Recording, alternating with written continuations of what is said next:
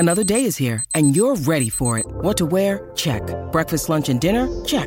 Planning for what's next and how to save for it? That's where Bank of America can help. For your financial to-dos, Bank of America has experts ready to help get you closer to your goals. Get started at one of our local financial centers or 24/7 in our mobile banking app. Find a location near you at bankofamerica.com/talktous. What would you like the power to do? Mobile banking requires downloading the app and is only available for select devices. Message and data rates may apply. Bank of America N.A., member FDIC.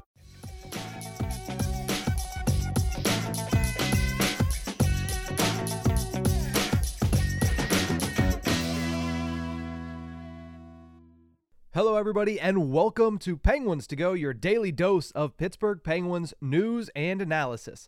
Find us on YouTube at Inside the Penguins or anywhere you get your podcast from. I'm your host, Nick Berlansky, and last night we were treated to a hell of a game between the Pittsburgh Penguins and the Florida Panthers. It was a fairy tale ending for Chris Letang in his first game since December 28th, but it was more a grim fairy tale for those who know for the rest of the game, and it started off really early. I mean, it was a crazy game altogether, but whenever you have warm-ups getting set to take place and the starting goaltender who had just came back from a 3-week absence in Tristan Jarry is not out there, you knew it was going to be a crazy night. So let's try to break down all sides and all angles of this insane matchup between the Pittsburgh Penguins and the Panthers. 60-plus minutes of craziness at the paint bucket on Fifth Avenue. 4 of the last 5 games for the Pittsburgh Penguins have gone to overtime.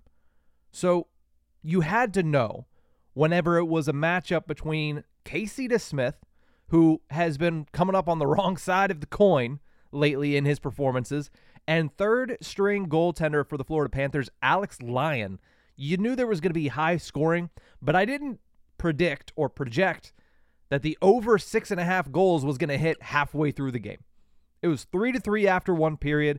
The final ended up being 7-6 in overtime. The Penguins were 3 for 5 on the power play, so I guess that was a positive. But if you look at the 3 big storylines of this game, the top one is going to be Chris Letang's back.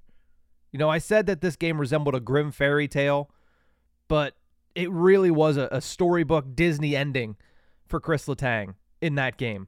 First game back, of course, from a personal leave and dealing with an injury at the same time. 2 months after having his second stroke. We all know all of the trials and tribulations that Chris Letang has been through to get back to the ice, to get to this point, and he was rewarded with a tremendous performance by himself. 26 minutes and 29 seconds of time on ice, only behind Jeff Petrie, 26 minutes and 53 seconds. Letang went out there with defense partner Brian Dumoulin and put up 59.26% of the shot attempts at 5-on-5 and 59.15% of the expected goals for. And then, of course, the counting stats, the flashy stats, what got him on ESPN as the star of the night for ESPN in the crease. 2 goals, 2 assists, his first 3-point game of the season, his first 4-point game of the season, and his first multi-goal game of the season, including a game-winning goal for the first time in the 2022-23 season. Had 2 goals all season before that game and was just tremendous in his first game back. Everything you want to see from the leader of your defense. And I loved the fact that he didn't even lead the Penguins in time on ice. Now, 26 minutes, 29 seconds, still more than you'd like to see. I think it's elevated a little bit more because in overtime, Chris Letang and Jeff Petrie are basically the only defensemen to hit the ice. So those two had elevated numbers in that aspect, but also the Penguins relied on their top 4 a lot more than usual. You look at P.O. Joseph and Chad Ruhwedel, they only played, I believe, just around 10 minutes of ice time in a game that went to overtime.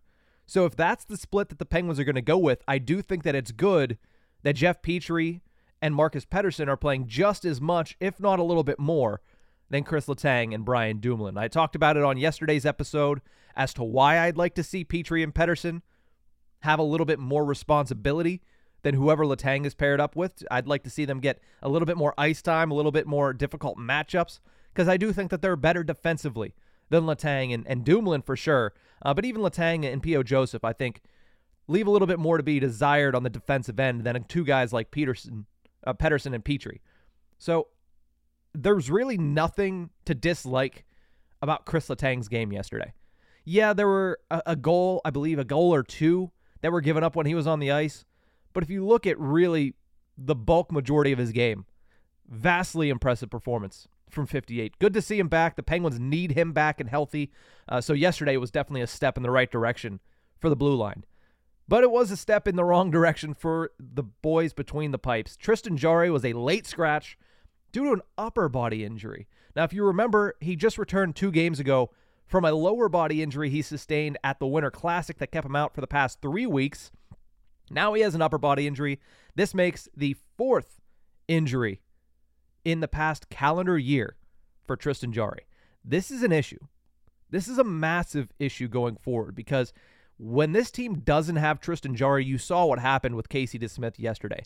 Negative 2.31 goals saved above average per moneypuck.com, 33 saves on 39 shots, 6 goals allowed.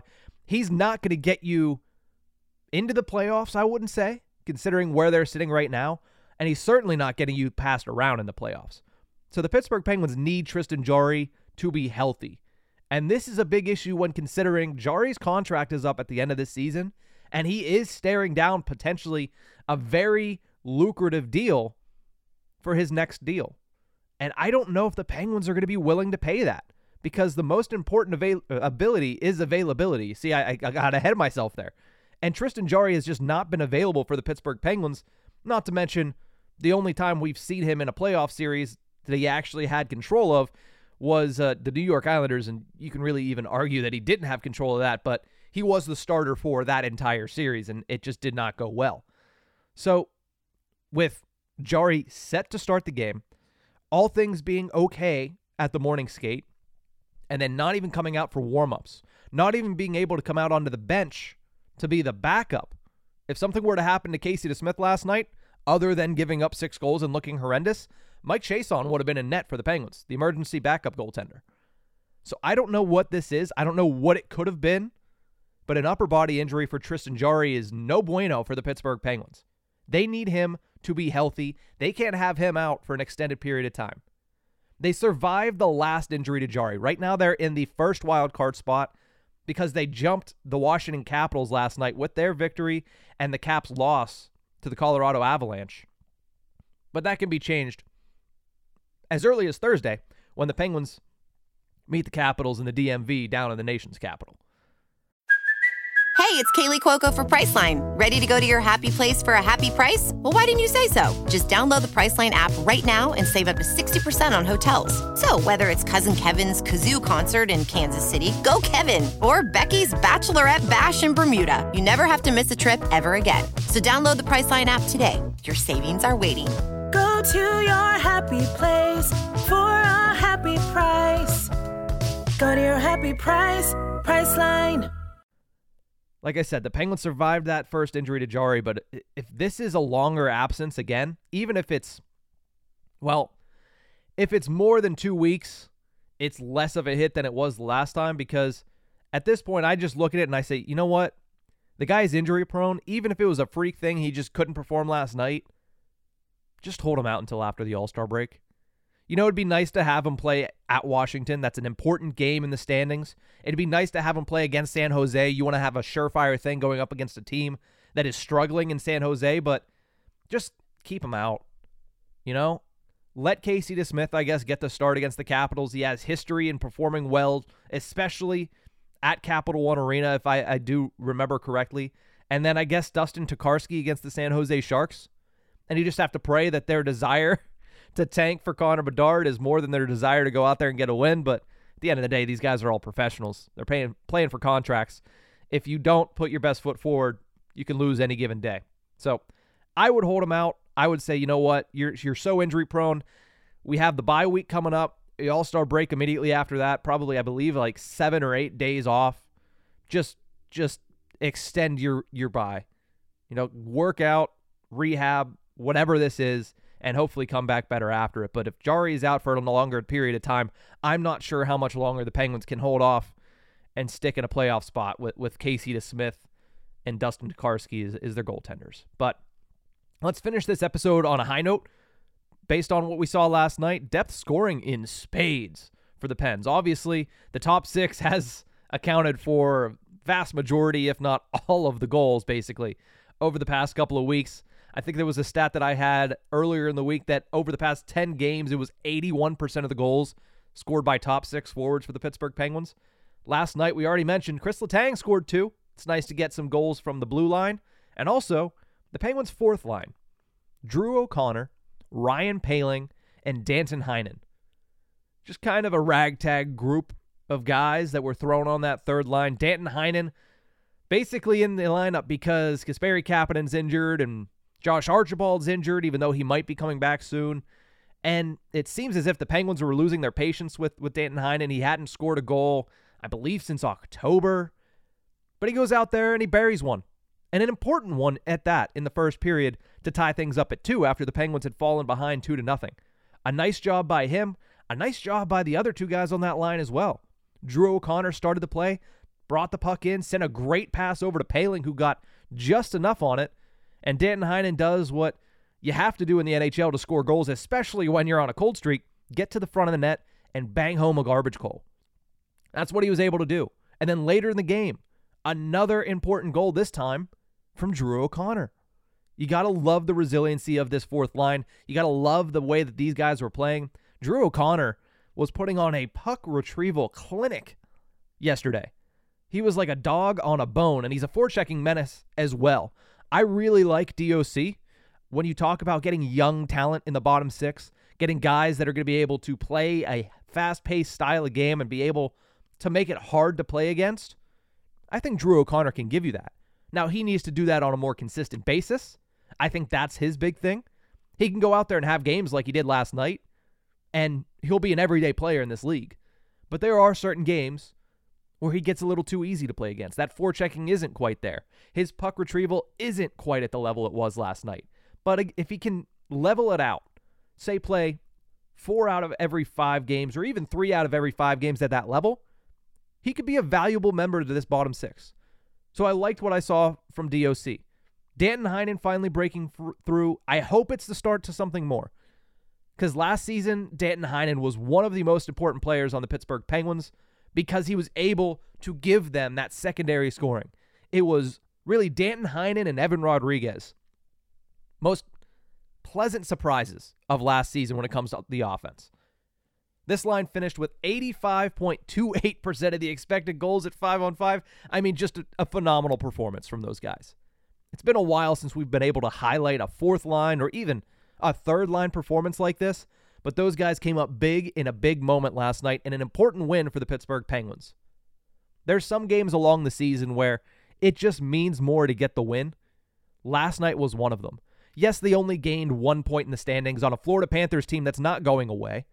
It may not be the President's Trophy Florida Panthers from last year, but they're right alongside the Pittsburgh Penguins fighting for one of those last 2 playoff spots.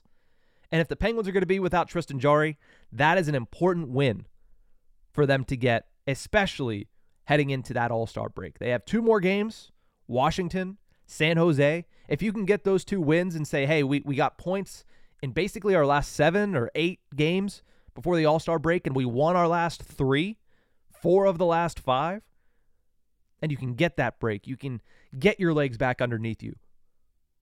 You're sitting in a decent spot. And then you just got to take advantage. I do still think there's a lot of holes in this roster, but that's something we can get to on a different day. Jarry being out is a massive concern, but getting Chris Letang back, getting some depth scoring from the fourth line, a lot of positives to take out of yesterday as well. I said it might have been more like a grim fairy tale because there was some ugly moments in that game last night. Casey DeSmith had a bunch of them. Brian Dumoulin had a couple. I'll have to say that. The third line was okay. It was okay, but just not able to finish. Same issues persist. But there were a lot of positives as well. Chris Letang, big one. Sidney Crosby and Evgeny Malkin matching 3-point games, big one. Danton Heinen did finish with 3 points. Goal and 2 assists. Can't complain about that. So the Penguins get an important win on Tuesday. They'll have 2 more games before the break, Thursday and Saturday. But we'll have to wait and see for news on Tristan Jarry because it very well could determine the fate of the Pittsburgh Penguins season. That's going to do it for this episode of Penguins to Go. You can find us on YouTube at Inside the Penguins or anywhere you get your podcast from. We'll have a full episode of The Tip of the Iceberg with me, Nick Berlansky, and my co-host Nick Horwat for you tomorrow. And then one more Penguins to Go before we head up to the weekend. That's going to do it for this one. We'll see you guys next time.